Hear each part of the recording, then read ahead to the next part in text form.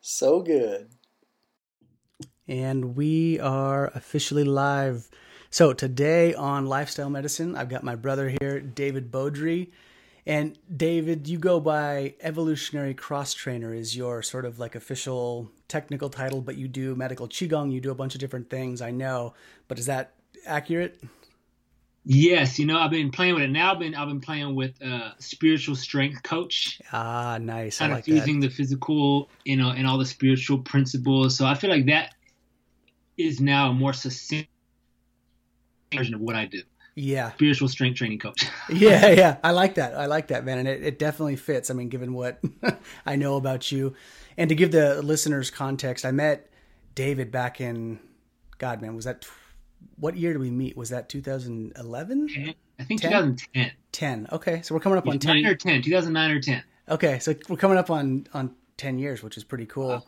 Wow. I met David while he was in the Medical Qigong program that was in Pacific Grove. Is that where it was at the time? Yes. Okay. I was in Santa Cruz, California for my acupuncture degree. David here was doing the Medical Qigong program under Jerry Allen Johnson. And then I was doing the master's program at Five Branches. And our mutual friend Kai is how we initially met, crossed paths, and found a lot of passions in terms of health, wellness, Qigong, martial arts, everything under the sun. But, David, why don't we start with how you got into Qigong and how you got into kind of the mind-body arts? Because I think that's always a good place to start. Yeah. I can remember it so distinctly. It was 2006. I just graduated from college. And I played football for 10 years. I was a running back. And I often say that was my first spirituality, since I was 9 years old, I played football. And there was something inside of me as a kid that was always like yearning for closeness with God, I could say, and having moved around a lot. And that was like my traumas. We've all had our traumas as kids, but kind of being moved around, I learned that I couldn't rely on the outside world for a sense of safety, and when I had to make new friends, I was like, essentially, but I found peace in my body when I would be in nature, when I would climb, and then I found that I was pretty good at sports. Mm-hmm. So being a very shy, intuitive, empathic kid who totally absorbed my father's depression and just all his stuff, and I didn't know what was going on. I was like, why do I feel miserable? Like I want to leave this world, Part of that was me, but a lot of it was actually my dad. Yeah. So I found a refuge in athletics. I found a refuge in sports where I could build confidence and trust in myself, and find outlets for my emotions. So then kind of fast forward into college, played football and I studied psychology, and I was like, I'm here to transform my consciousness. I'm here to awaken. And at that time in college, I began to study Buddhism and Taoism and Hinduism and all the Eastern philosophies. And man, it all just clicked in, something. Yeah. I can feel it now in this moment, being in the libraries, reading like, these different journals, and I would get this download, and then I would fall asleep at the library. Just I'm sure you've experienced that when you read something that totally rocks you. We're like, oh, nap time. Yeah, right. It's a little too much for the system. So I was having all these awakenings in college, and I was like, well, what's next? So I graduated, and I was just praying hard, man. And when I say prayer, it was just like communing with God, through many ways, but primarily using my body, really using my like how do I use this vehicle well? And then Qigong came along, and I was reading the magazine, What is Enlightenment? Which no longer is in publication. Mm-hmm. And I saw this article for a 4-day it was called Qigong Healing and Miracle Making for 4 days. And I was like, what? What the hell is it, 4 days? And something drew me to this, which is the Supreme Science Qigong. I think it's called Qi Revolution now. And it's how I met a lot of amazing Jedis, and I'm so grateful for that foundation. And it was only $70, bro.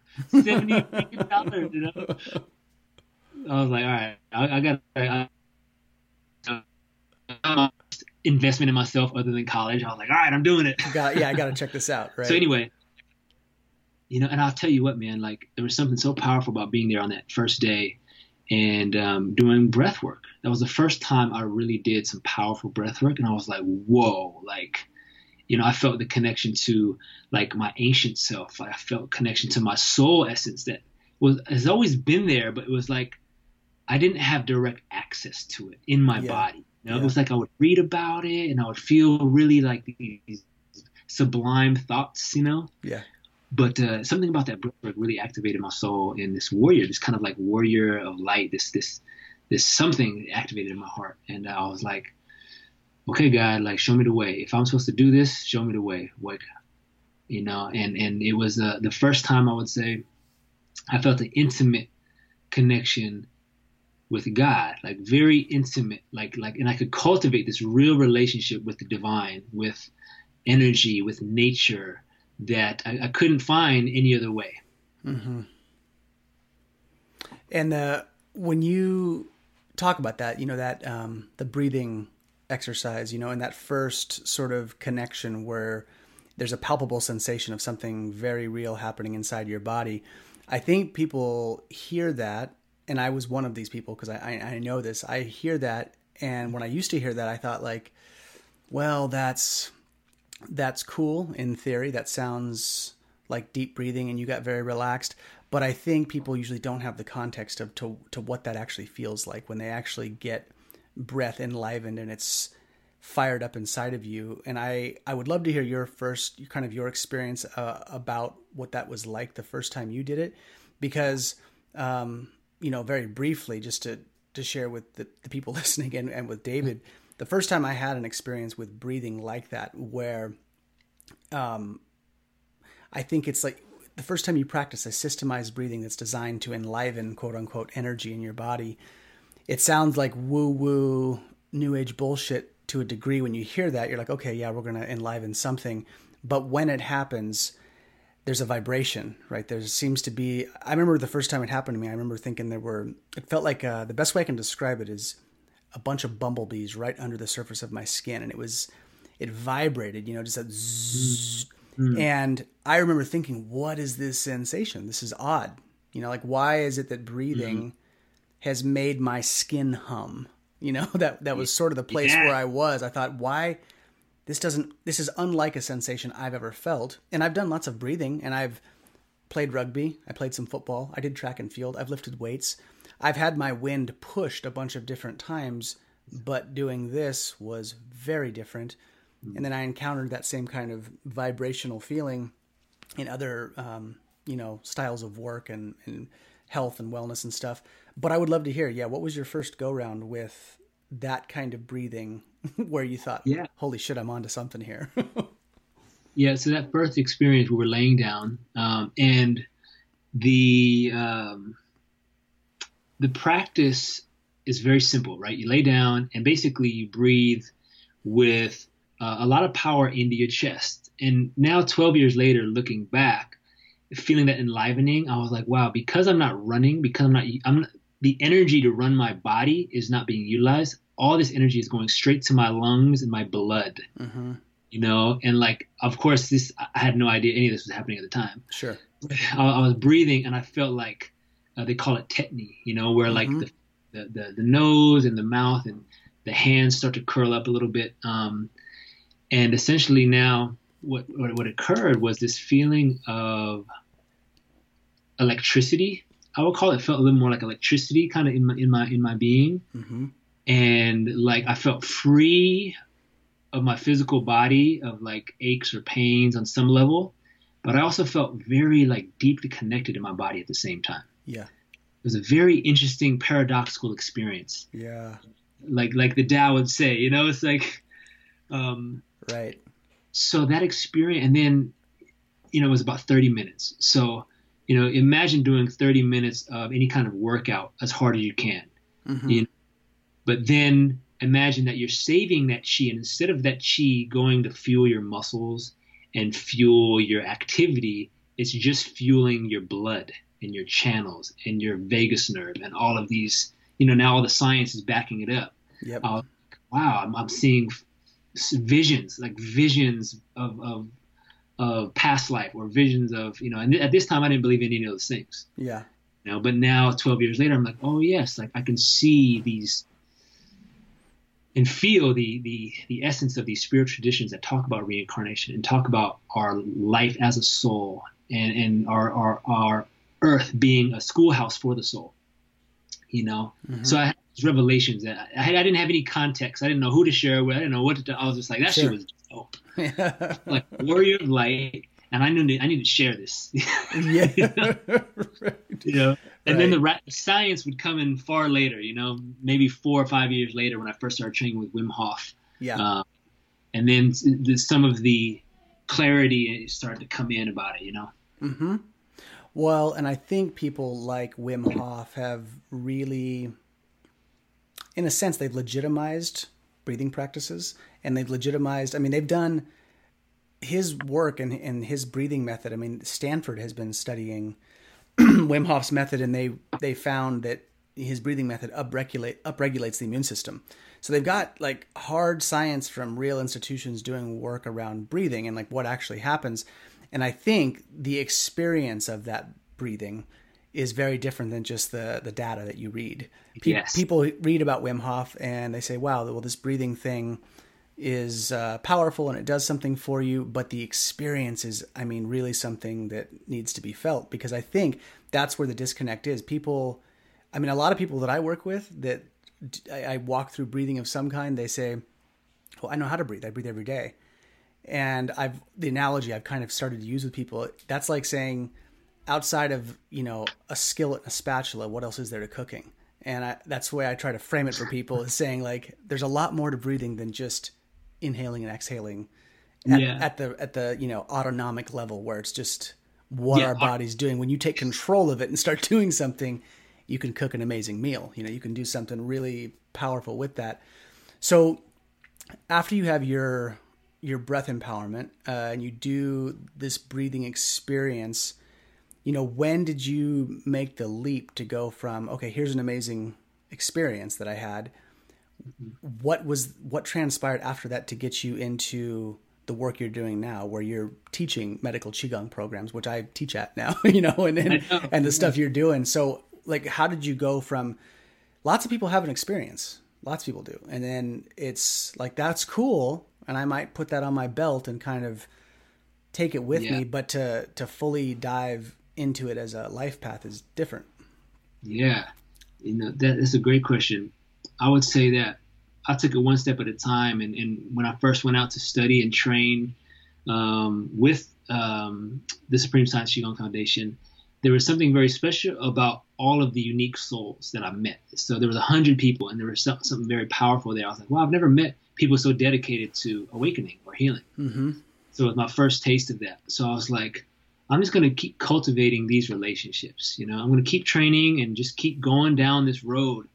And after about 2 years of training in that system, and then I started teaching certifications all over the country, which, and my dream was to travel and teach enlightenment. When I was in college, I remember writing that down my senior year. I was like, I want to travel and teach enlightenment. That's what I'm here to do. Yeah. So I was like, oh, this is it. I'm teaching through the mechanism of Qigong, through breath and movement. And so I felt really, I guess lucky or blessed to have that opportunity. And then shortly after those 2 years, I was like, all right, God, like I'm ready for like a master. I'm ready to train with a master, open the way, and I was praying hard for months. And I remember I decided to do this Gayatri mantra. I don't know if you've ever heard of that or how familiar you or your people are with mantras. No. In the last 12 years of my life, doing mantra practice has been one of the most powerful and rewarding spiritual practices ever. And doing these sound vibrations, which are ancient, these languages of light, sometimes we call them, right? This Gayatri mantra is called the enlightenment mantra, and it takes like 45 minutes to do 108, which when you do a mala practice, typically you do like 108 of some saying, Uh-huh. So I'm doing this mantra, and I happened to be in 2009 going to a Qigong conference, and I remember singing this mantra in the car because I'm going to get this in today, god dang it. Yeah. I'm doing it in the car, and my Qigong sister, her name is Jade, and we're driving over there. And I was like, hey, can you drive so I can do my chanting? Because I start to, get other worlds start to open up when I start chanting. Right. I don't want to be driving. So anyhow, and then I meet my first Qigong teacher, Master Peter Andreas, who at the time he won the Qigong Sportsman of the Year in 2009, and trained with Tiger Woods' father, and was teaching these very simple and powerful and Qigong secrets to professional athletes. And he comes up to me, he looks me straight dead in the eye, and he's like, I know you. I was like, huh? He's like, you've mastered the martial arts. You're here to heal. He was like, I'm a psychic. And then he just described all of it. He's like, you remind me of Shaolin. And I was just like, and I could feel this heat in my head happening. And I was like, I don't know what's happening, but this is very real. And then throughout that weekend, he kind of felt like an older brother or an uncle. He's like, hey, yeah. He would call me Baby Shaolin. He's like, hey, Baby Shaolin. Baby Shaolin, how you doing today, man? It's good to see you on the beginning of your journey in this life. And I'm like, he's like, yeah, man. And he's like, I can already see it laid out for you. I was like, well, help me find somebody to train with. I was like, who should I train with? And he says, study with Dr. Jerry Allen Johnson, or somebody who he has trained, because he's the Michael Jordan of Qigong. Mm-hmm. He's well known, and I was like, okay. So I looked him up and found him online, and he was coming out of retirement to teach his daughter. And I was like, well, this is a pretty good sign. He's coming out of retirement right now in this moment. Yeah. And then, and then I decided to join the program. And then what I realized was I wasn't searching to be a medical Qigong practitioner or master or teacher or any of these things. I just knew I needed to do it for my own development. Yeah. I went in. So everything I've ever done was like, I need to do this for my own development. Yeah. I need to master these practices for my own development, my own experience, and we'll see what comes of it. Yep. So that's kind of where I'm at now. I'm just like, all right. Yeah. I can relate to a lot of what you're saying too. And Chinese medicine, very similar for me. When I came into it, I thought I wasn't going in explicitly to be an acupuncturist. I was sort of going in to become an artist. I wanted to learn a healing modality and then express that stuff through, my artistic mediums. But I completely resonate with what you're saying, because I think that is how a lot of it starts. And when we start dialoguing with the arts and you start going down these roads, invariably, they end up changing you, and then you end up, I don't want to say you adapt or innovate, but you're going to have to let them come through you at some, at some point. So you kind of take the foundational knowledge and then you do with it what you will.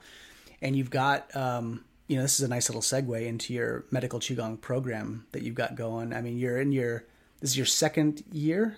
Yes. That's right.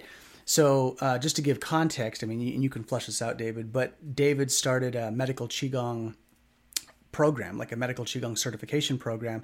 It's how many hours total? 200 hours. 200 hours. And David walks them through, content, curriculum, theory, application, the whole bit. He has retreats twice a year that I'm attending as sort of like faculty, where I teach some Chinese medicine theory to his groups. So why don't you talk about that a little bit, lay out what that's looking like and what you've seen, because that's a pretty cool little thing you got going. Yeah. Thanks, man. It's a dream come true, and I feel like when I let go of the resistance to responsibility of, like, for the longest time, I was like, I don't want the responsibility. Yeah. I'm just the humble servant. Yeah. And then God just kicked me in the ass one day. It was like, hey, just start giving. Just give, share what you know. So being in year 2 now, the last 2 years, we've had about 12 students. And this year, in the second year, we're actually international now. We have 2 students, one from Sweden and one from Brussels. That's cool. Which is like super exciting. That's great. I would say, what can I kind of say about it? There's so many ways I can.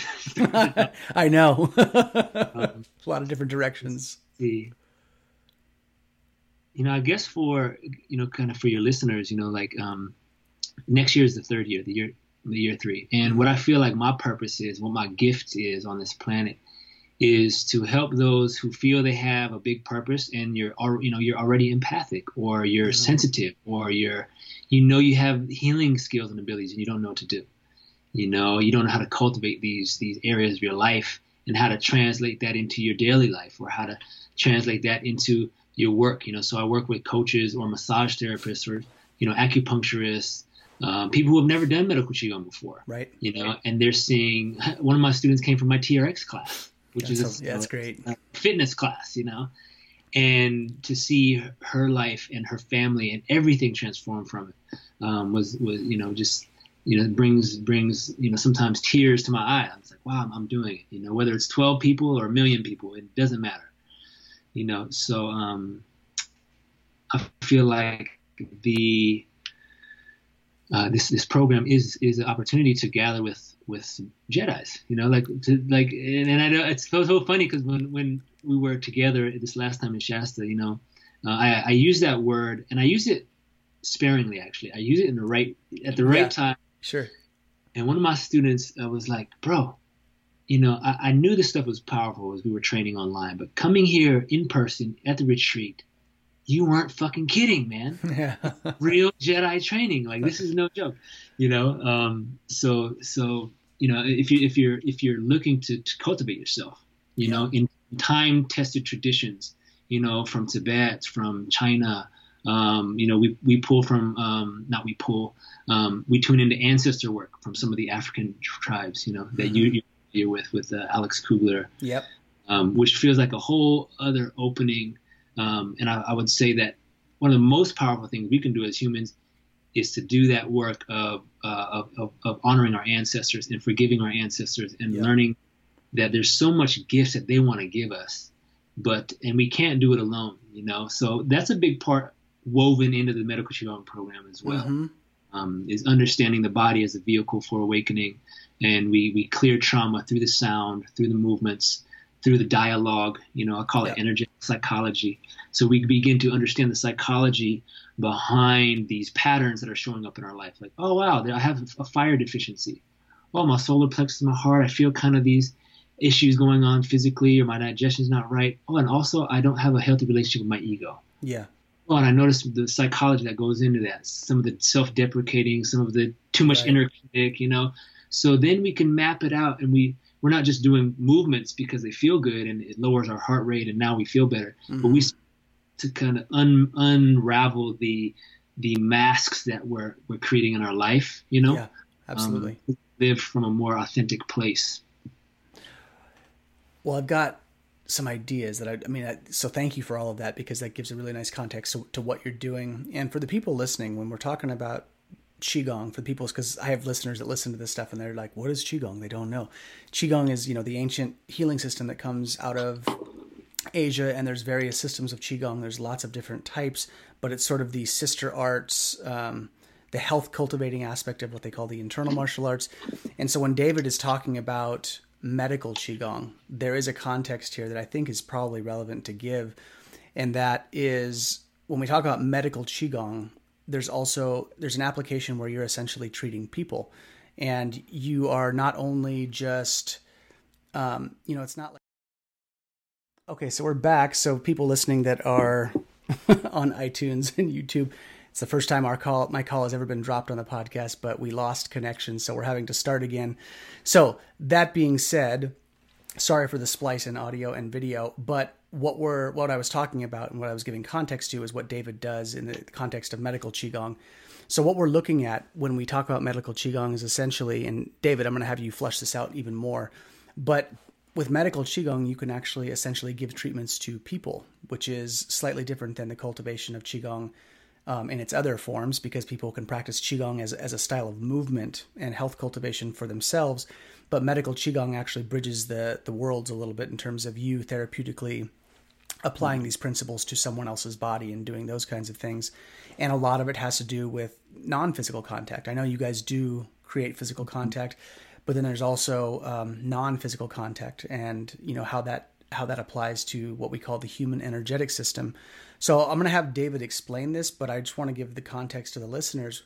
When we talk about bioelectricity, when we talk about the body, these are ideas that I think we should really be considering nowadays, especially because we know that the body does produce bioelectricity. We know that our body is 70 to 80% water. Central nervous system is full of electrical impulses. We are a, bioelectric system. The human heart has an electromagnetic field, which heart math has proven and established. So we have energy coming out of our body. And even if it sounds like new age fluff, I think it's always a thing as Americans, since we're not trained to think about it, is to be open-minded to these ideas, to have your brain and your mind and your spirit orienting to the possibility that maybe thousands of years ago, these ancient traditions were hip to these subtler energies, and they learned how to augment them, and how to ways through breathing, through toning, how to exemplify those energies and make them stronger inside the body. And that's, at the crux of what I know you do, David. So if there's anything you'd like to add to that in terms of medical Qigong and, the energy outside the body and, people not touching one another, because some people might be like, well, that sounds strange, Yeah. Well, the way I would first, like there's there's thousands of Qigongs, but I think it's good for you, those of you who are listening, to understand it really breaks down to 3 Qigong categories. You got spiritual Qigong, which is the aim is, enlightenment or a higher consciousness, right? Which is really fundamental for me and all that I work. It's like, how can I become a more awake, present being? Then you have martial Qigong, which is, developing internal strength and how to project energy and kind of read the subtleties, from your opponent and those types of things. But it's a lot of, internal focus on power and creating energy through that. So medical Qigong, which would be the third branch, and of course all these interweave, is, for me, if I were to sum it, it would be to get to the root of dis-ease. Dis-ease meaning there's a lack of flow, right? We get sick because our blood and our energy isn't flowing appropriately, right? There's a stagnation, there's a blockage. And oftentimes Western medicine does is it looks at the symptom and just covers up the symptom. It doesn't get to the root why this problem was created in the first place. Mm-hmm. So Chinese medicine then looks at the natural environment, what are you eating, what are you consuming, the toxins. It looks at your emotional life, it looks at your family trauma or history, your childhood. And then, we even go into past lives, because we can carry patterns from, any time and space dimension, without getting, what's the word I'm looking for here? I guess to ground it is like our body holds memory, period. Our body, our fascia holds cellular memory.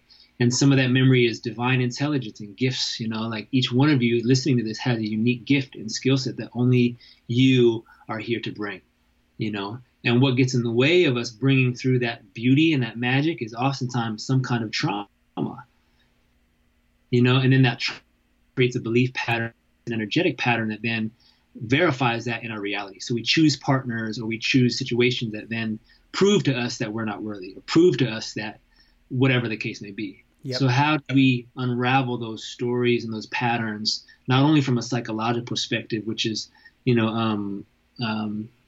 that field of psychology is important, but without somatics, meaning without understanding of our body and our feeling sensitivities, there's only so much you can talk about. Mm-hmm.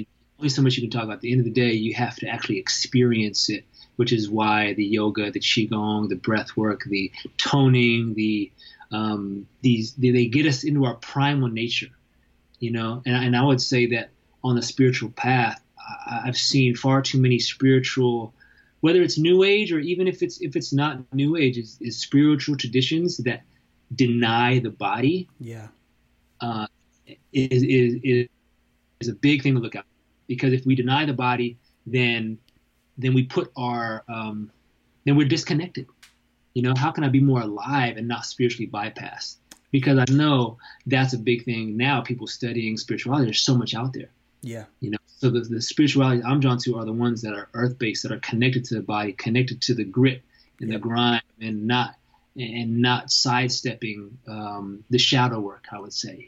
But if we don't feel our body, then it's hard to do that, and it's easy to just escape in spiritual practice, or in mental masturbation, or finding outlets that aren't healthy because we don't want to be in our body, Agreed. And I feel like what's really elegant about these systems, about Chinese medicine and these traditions, is that they are so dynamically integrated with the body. There's so much that is available in terms of the menu of what you can do to, to transform the bullshit that we carry. And when David, I really, I like what you were saying, and I think it's an idea worth touching on for a minute. When David is talking about past lives, he's talking about cellular memory. The West just calls that genetics. What we get from our ancestors that passes down, that like predisposes us to cancer, that predisposes us to heart disease, and predisposes us to gifts. I came in with artistic talent, and I got it from my parents. My mom is a gifted painter. My dad was an amazing colorist. My mom could draw really well and had good composition. My dad had tremendous color sense. And as a result, I got some of that. And I got a blend of it. I got a hybrid vigor of sorts that came in. And I think we overthink it. And I think, the East and West are saying things nowadays, and we're hearing two different things. People hear, oh, it's just new age spiritual bullshit. And then there's hard science. And in the end, they're starting, like you said, they're starting to kind of bridge. They're starting to cross over. And I think when we talk about these things, when people shut down to the idea of past lives or cellular memory, it's like, think about genetics. Think about what that actually means and how we can turn on or off genes with the whole study of epigenetics, right? Diet, environment, lifestyle, emotions, all those things activate or turn off genes. So to play with these ideas, I think in the context of medical Qigong is beautiful because they are an artistic rendition of these ideas. That the West is very scientific and very analytical about what we're doing. And the Chinese approached it from a more artistic perspective, which I think is what speaks to you a lot. And there's a lot of beauty in it. And same with me. I like the artistic rendition of thinking of these things and exploring them. I think it has real, actual weight. And that's why when you asked me to teach for your people, on these every semester, I thought, oh, hell yeah. Like, let's get in on this and talk about grounded Chinese medical theory. It's so cool. Well, David, what have you seen? You've had a lot of people go through your program, and I've had some of your students on my podcast, which has been cool. I've gotten them on there. What have you seen in terms of, I know it's different for everybody, but in the big picture, people that come through the Medical Qigong program that you're doing, or that are interfacing with Medical Qigong, whether they're becoming practitioners or just adding it to the repertoire of stuff, are there any common threads in terms of what you see in the people as they go through? Do you mean like what I see in them originally, like what's drawing to them, or what's the theme I'm seeing? Like what kind of transformations am I seeing? More transformation, like as they go through, what shifts or changes are you seeing? Because I think that's always a good place to start from, in terms of people that want to buy into programs, right, or that go down these roads are like, well, what happens? What are some of the things that can happen? And so I would love to hear, if there's any common threads between your students in terms of experience. Definitely. My whole body is activated right now. It's like, I love it. Like the more I study, it's like our body is a tuning fork, and it recognizes truth or falsehood, Yep. And, as I was thinking about your podcast today, I'm just going on a side tangent here for a moment. Yeah. I was like, oh my gosh, like there's so many amazing books I want to read and that I want to like recommend, and for those, and I think you have this, book, but one of the best, this book here, Taoist Neigong. Yeah. One of the simple, powerful books I've ever read. And I've read a fucking ton of medical Qigong books. Yeah. And look at this thing. You can carry it around and it doesn't weigh 5 pounds. And who's the author for the people that are just listening? For those listening, it's Damo Mitchell. Damo Mitchell. I think he's based in England, actually. Okay. But just great stuff on the mechanics of a physical body, and then beginning to discuss, the 5 virtues. Mm-hmm. So kind of, segueing from this. So if you guys are new to Qigong and you want an amazing book, Damo Mitchell, I would, him or Dr. Yang Jwing-Ming. Yeah. And his work has been seminal in my understandings. And I'm actually, this next 8-week spiritual warriorship that I'm launching is going to have us reading Dr. Young's Qigong, Secret of Youth, Damo's Muscle Tendon Changing Classic. Yeah, beautiful. Fun. Yeah. Okay, so enough of that. I get all geeked out. I'm with you, man. I'm with you. So the transformation, what I've observed, across the board is like a feeling of connection to their life purpose. Mm. You know, like real connection to meaning in their life, and that they have the skills to remember how to tap into that soul purpose. You know, it's like if there's one thing I see missing in this world is people who are lost. You know, and if we don't have a true north, we don't know how to connect to our heart and our soul on a regular basis. You know, sometimes I call it energetic hygiene. Mm-hmm. Just like you brush your teeth twice a day, just like you shower at least every 2 or 3 days. Yeah. If you don't have a spiritual practice where you're cleansing your mind and clearing the stress hormones, then you're just screwed, and life is just kicking your ass. And those lucky ones who make it out, you know, they often have some sort of innate skill or practice that helps it. You know, like I think the great, I'm like the ones who were great, they had this connection to that life force. They had that connection to something deeper and meaningful in their lives. Right. You know? So with that being said, the transformations, I mean, I've seen people go through, like make those hard decisions, you know, like breaking up with a partner or getting out of a marriage or quitting a job. Right. Finally opening up that business, like putting themselves out there because they have the courage to finally be with, like, I'm here and this is what I'm doing. I'm no longer going to put off my calling and stay in a relationship that isn't serving, or stay in a workplace environment that is degrading to my being, you know. And if we all live from that place of centeredness, then the world changes quite magically and quickly. Yeah. You know, because people are saying no to that which isn't aligned.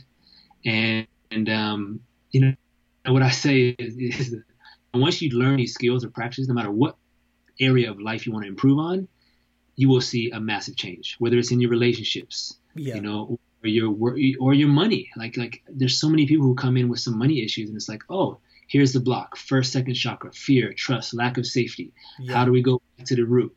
How do we heal it and feel okay in our body? You know? So I feel like no matter where you are at in your life, if you want to up level in some area, these internal practices, and you discover for yourself, oh, here's where I need some more love and attention. Yep. And that ability to be a master of your own self, you know, to self is like what's paramount on any path worth walking. You know, what's interesting about, there's a lot interesting here, but as you're saying stuff, I've got my mind running in like 50 different directions. I'm like, okay, what am I going to pick here to talk about? But when you're talking about these things, right, and the transformations and the things that shift for people, it's different for everybody, obviously. But the thing that I'm always drawn back to that I think is so powerful about this process is that the simple act of engaging your body and playing with the spectrum through movement, breathing, toning, these things that the body can do, opens up a dialogue that is very abstract and sort of amazing. Because I remember distinctly getting into martial arts and studying Kuksul Do, my first style, and just moving dynamically and moving in ways that I had not moved before opened up a whole new way of thinking in my mind and in my body. It made me process things so differently just to be so immersed in my body. And when that happened, I thought, damn, here's an avenue for me to basically, you know, digest a hefty portion of my reality in a way that doesn't require any thinking. It just requires me to get in there and move. And I think, you know, martial arts has ki training where they vocalize, you know, that, you know, we hear that in fighting, you know, the Qigong system you do. I mean, there's a tone for each organ, you know, like that goes through, and you can do all of these different things. And I think that's what's always struck me about these systems and doing that kind of stuff. And it puts you into dialogue with not just operating from one center. You're not just overly mental. You're not just all feeling, and you're not just pure instinct. It's a blending of the three. And that's what I like about the three Dantian theory, you know, instinct below and security and vitality. And then you've got the heart emotional center in the chest. And then you've got that thinking mind that can do all of the logistical shit that we need to do, like pay bills and drive cars and, you know, do all that stuff. But I think we start to, as people, we get stuck in one of those centers, right? People are like, they're fully in the survival sex mode where they're maybe a sex addict, you know, or they're all feeling and they can't do anything with their body, or they're all in their head, which is really common in the West, right? Everyone's like rattled up in their brain. And I feel like the practices in Qigong, martial arts, and Chinese medical systems, they seem to very elegantly sort of guide you through and orient you to, there's, you know, 3 primary centers that you can kind of be moving through. And if you get that, you know, earth, man, and heaven, if you get that, even I think at the most rudimentary level, if you get that at the most baseline level into your being, that's a game changer. People immediately, regardless of your background, whether you're the truck driver, whether you're the, you know, the devout, you know, Shaolin warrior, everybody has some kind of reorientation to like, wait a minute, there's a whole new spectrum here that I didn't really know was available to me.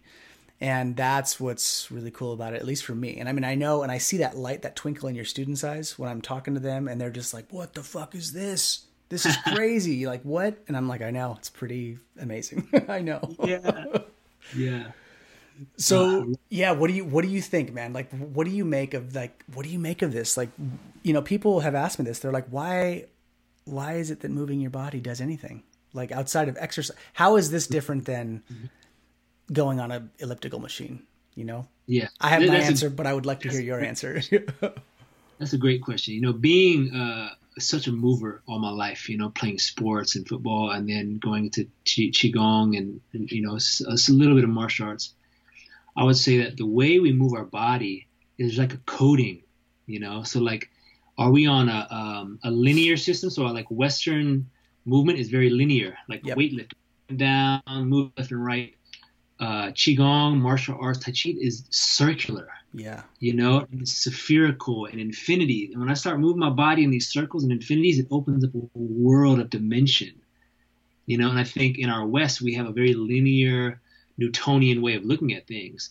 When you look at it from you know, life like that, life can be very dry, boring, meaningless, you know. And then when you open up to like, wow, like what if I just change my perspective and look up at a 45-degree angle to my right, you know, and access a part of my brain that I usually don't access. You know, and I remember doing a form with you, God, probably 5 or 6 years ago, and I was doing some movement where I was looking and I was like over my shoulder, and as I was doing this movement, after a few minutes, I could hear one ear humming and the other ear was not humming.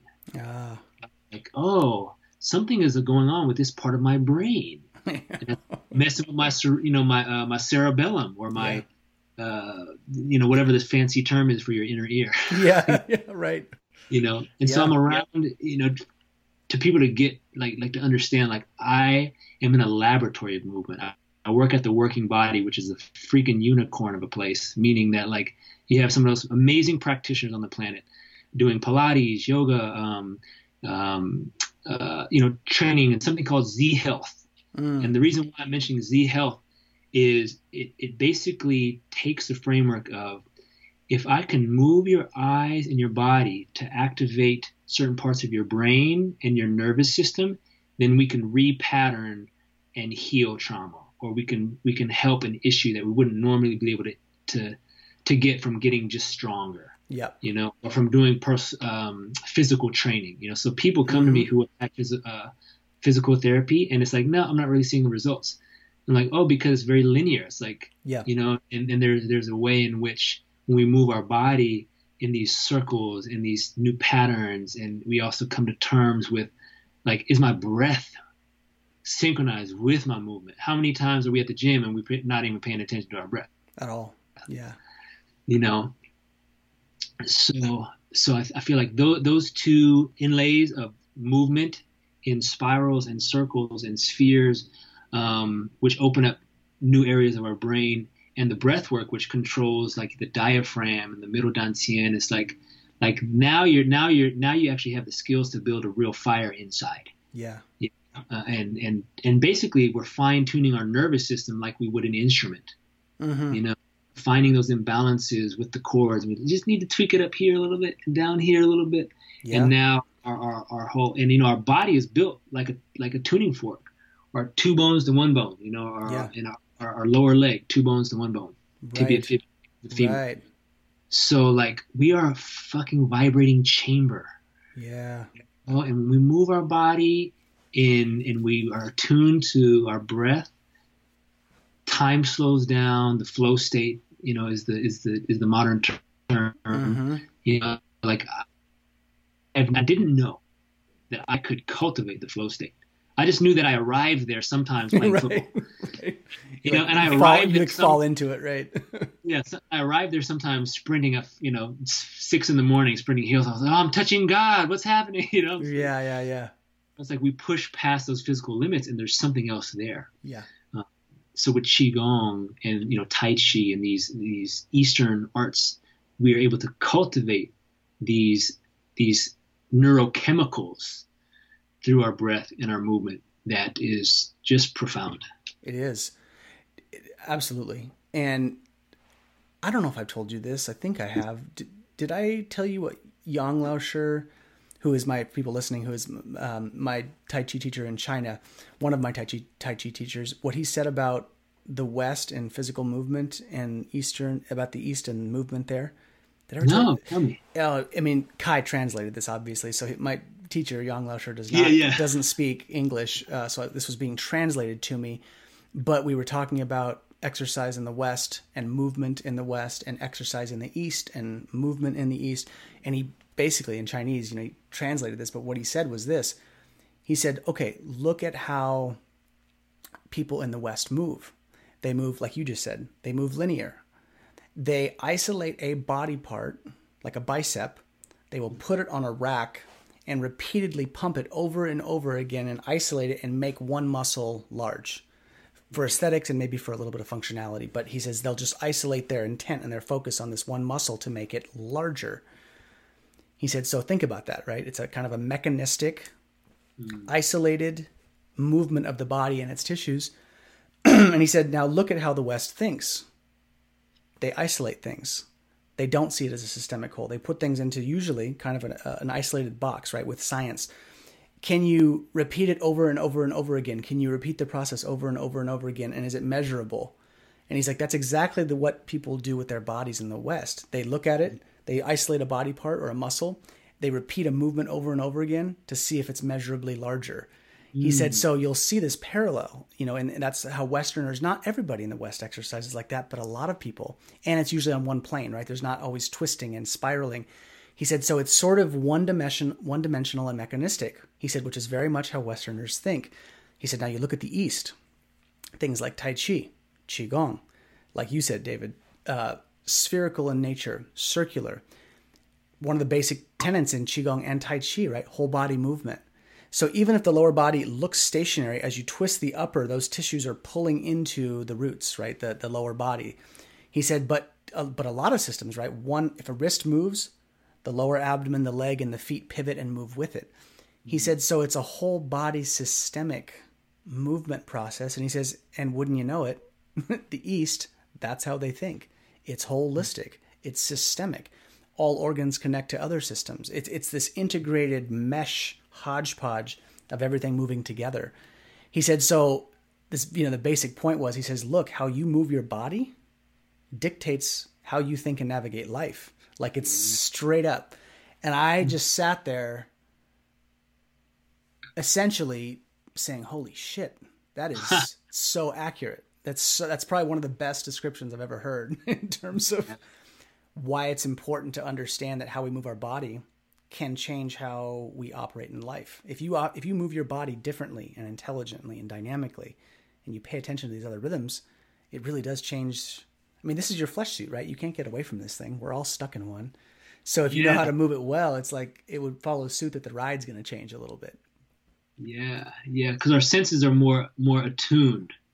Yeah. Right? 100%. We're refining our ability to use our body, our senses, our ears, our eye, everything to a new level. 100%. And yeah, that always stayed with me. And then you've touched on this idea, which I really like, and I would love for you to flesh out a little bit here. I agree with you, and I have my own thoughts on it, but you had said something to the effect of, because there was a phase when you were really muscular and you were really like lifting a ton of weights. And you've got a naturally like muscular physique and you put on muscle pretty well. And I remember you talking about this in your lectures and hearing this and kind of coming to this realization that the more external musculature you had and the bigger your frame got, the more blood you had sort of in your periphery. And then you were talking about how as you kind of shrunk and got, you know, a little smaller, you're not tiny by any means, but as you let your body go down a little bit, those allocated resources have more chance and they have more opportunity to kind of work into the organ systems and into the more internal reaches of the body. So I would love to hear, a little bit about that. Your thoughts on that. You know, that I would say that I'm trying to think of how to word it in the most simplest way. You know, coming, like you said, from a football background, from really a bodybuilding background, you know, I was like, oh, this is what peak performance looks like. Yeah. But then what I found, being a personal trainer for the last 12 years, is these people have all the blood in the chi and the periphery, but they're taking protein shakes. They're not eating actual food with nutrients. Right. You know, and they're just empty inside. And I started to look at the lifespan of bodybuilders and these, you know, Western athletes, and I was like, these people die young. Yeah, they do. You know, and I started to wonder, why are most of them dying young? I look at football players in their 50s who obviously the head trauma is a big part of it, but you know, but just in general, I was like, oh, once I started studying Qigong, I was like, because the organs are deficient. And you know, I think about it like a car. If you're revving that engine on red line every day, like modern sports and bodybuilding or any kind of extreme sport, your organs are getting taxed. Your adrenals are getting taxed. And what our culture lacks is a yin practice, a water practice to refuel our organs. And so once I stopped bodybuilding, you know, from my own aches and pains and knee injuries and doing Qigong, I felt so much more vibrant. And like right now, I feel more springy and spry, like feel in more ways younger than I did when I was in, you know, what a Western would look at and like, oh, he's, you know, real buff and strong. But like, I didn't know how to use my body as nearly as well. Yep. You know, so I would say that the ability to turn inward and nourish our glands and our organ systems, you know, our chakras are actually all pointing toward a glandular system. Yeah. All 7 chakras are connected to 7 glandular systems. So we learn how to unlock like the diaphragm because we've been on fight or flight or post-traumatic stress disorder for 10 years. When we learn how to open up our diaphragm and learn the mechanism of breathing, but also learn some of the areas we need to forgive ourselves or forgive someone else, and we make that mental, emotional, and physical connection. Oh wow! Now I'm a new person, and those glands aren't firing the same fight or flight chemicals anymore.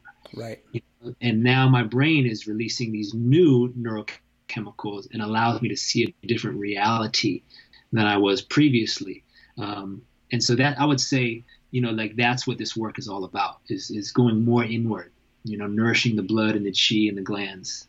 Hence the phrase that's often tossed around, internal systems, you know, internal martial arts. Yeah. You know, nei gong, right? Internal. I mean, that's what the word, you know, ties to internal movement. And I think that's the really interesting thing about this process when they have, you know, the external martial arts and the internal martial arts and the emphasis of how to essentially get movement deeper into the tissues.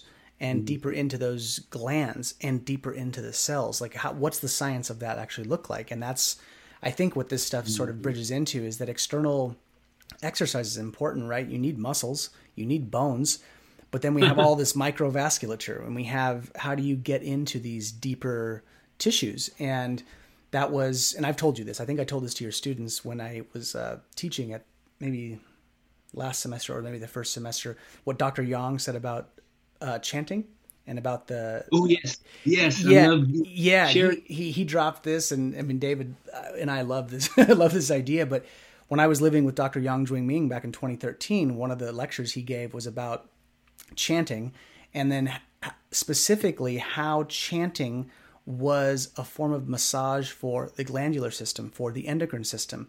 So he had a series of tones that he would go through that would, you know, resonate the upper skull, a tone that would resonate the throat, the chest, the middle diaphragm area, sort of kidneys, all the way down to the pelvic floor. And it went from high notes, essentially, that you would, tone with your mouth, all the way down to the low. And what he talked about was, he says, this is the same way a cat will purr to mend broken bone. That's part of what they'll do to actually, the bones will mend faster when they get that vibration into them. He said the same way for people, we can't get inside and like jiggle or move glands, but vibration, the toning, will actually sink into those deep tissues that we can't physically move. The vibration will actually get into them and actually shake them. And he said, that's why toning is so good for you. And it just goes back to this thing you're talking about, right? Like, how do we get stuff from the outside to go in? And this stuff opens up, a really cool world for us to explore. I mean, in this way, that's why I think it's so amazing. And, I know it's had a powerful effect on you, the practices alone. I mean, I've watched you change from the time I met you until now in terms of how you digest life. Like, you definitely are using what you teach. That's for damn sure. I know that. Mm-hmm. David, what do you think, with where the world is, right? I mean, it's a crazy place, right? America's a crazy place to live right now. We're sort of at this threshold for people are, they're really upset about a lot of different things. And I understand why. There's a lot going on and people are more disagreed and more divided. What role do you think this kind of stuff plays in the context of that? Man, I'm so glad you asked that question.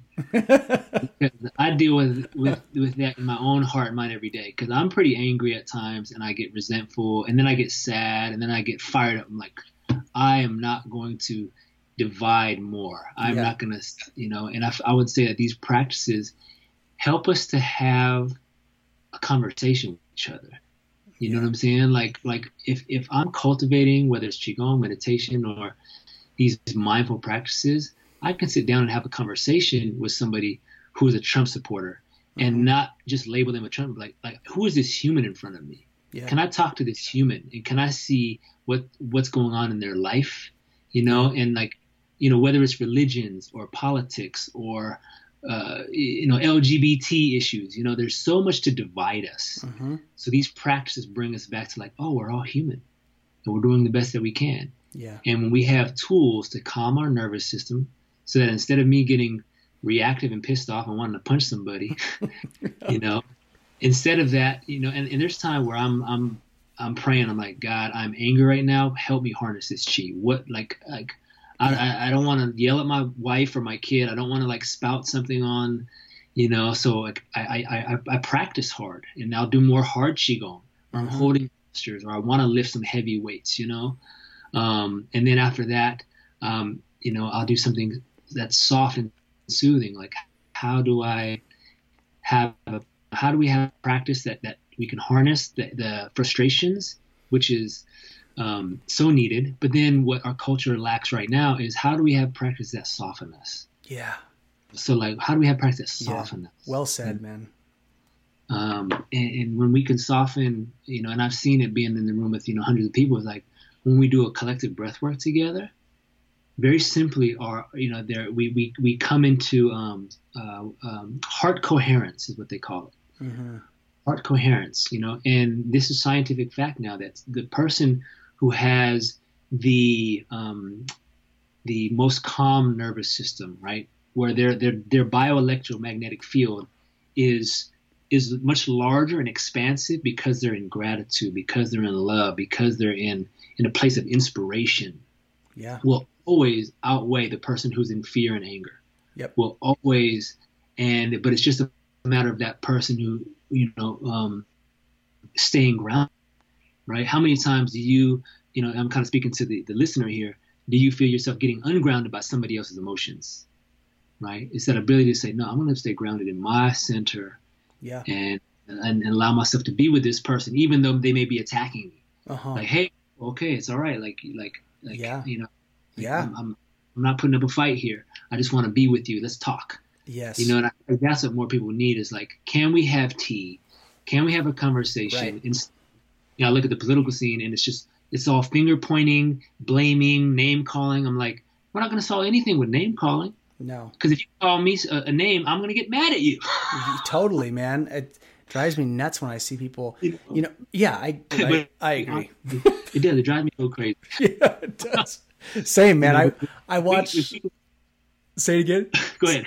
No, go ahead. I was just going to say that, like, I've seen people, I don't love Trump, but truth be told, like, I really didn't like Hillary either. I thought these are my choices. These know, right? two bumblefuck people, like, I mean, Yeah. they both have things they do well, but I'm like, good God, like, I don't like either one of these people. And at the same time, I have friends who are Trump supporters. I have friends who are, more democratic and whatever.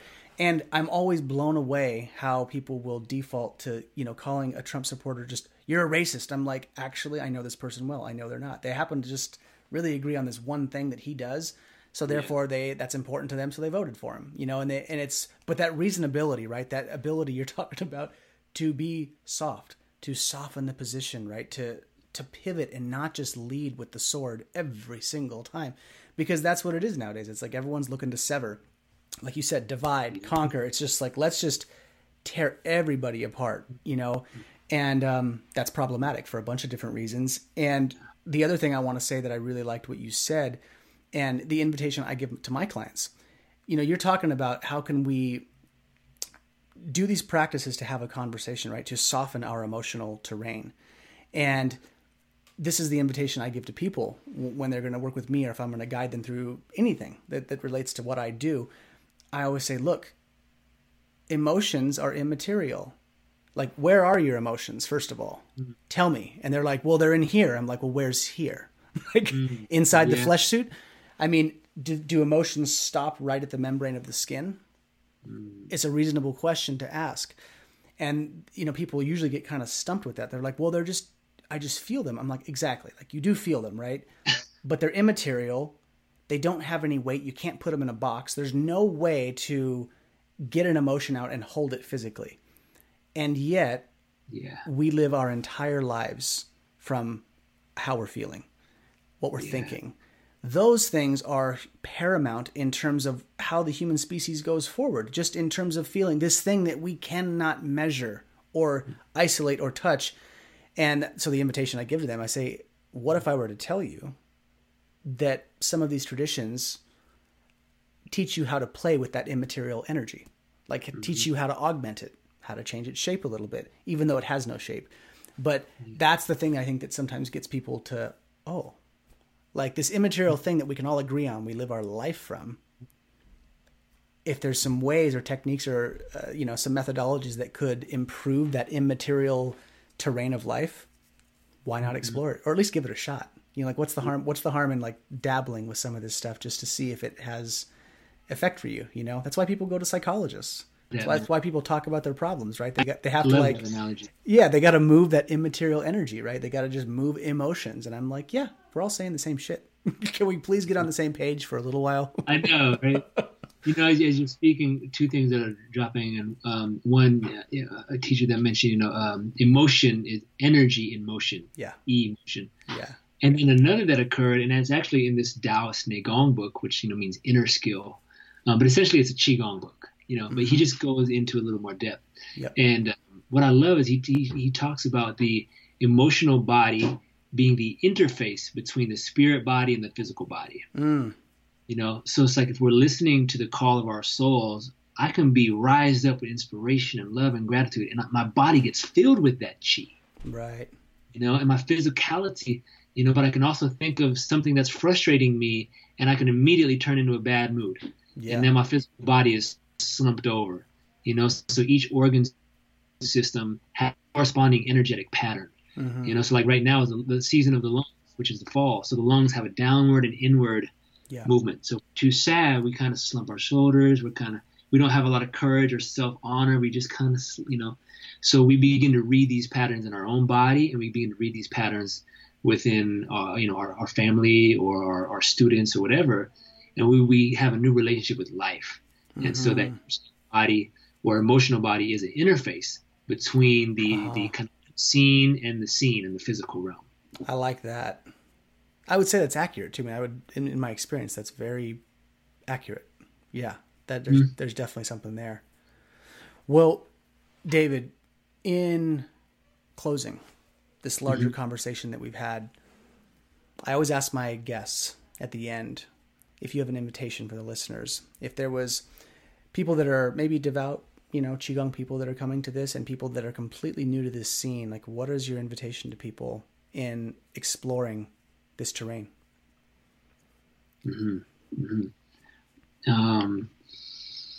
Gosh, my invitation, well, first and easy is like, I've got a number of free material on Noble Movement YouTube. Yeah. So do the Tumo breath work is so simple, it's so profound. Like, if whether you're new or advanced, like mastering breath work will definitely up level your ability to handle your emotions and find your center.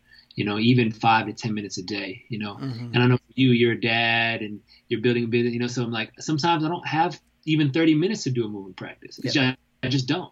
Same. Yeah. And I definitely get in a few days a week of movement, but like to have those 10-minute practices where I can, stretch my body, do some breath work is just key in the human tool bag of life, Yeah.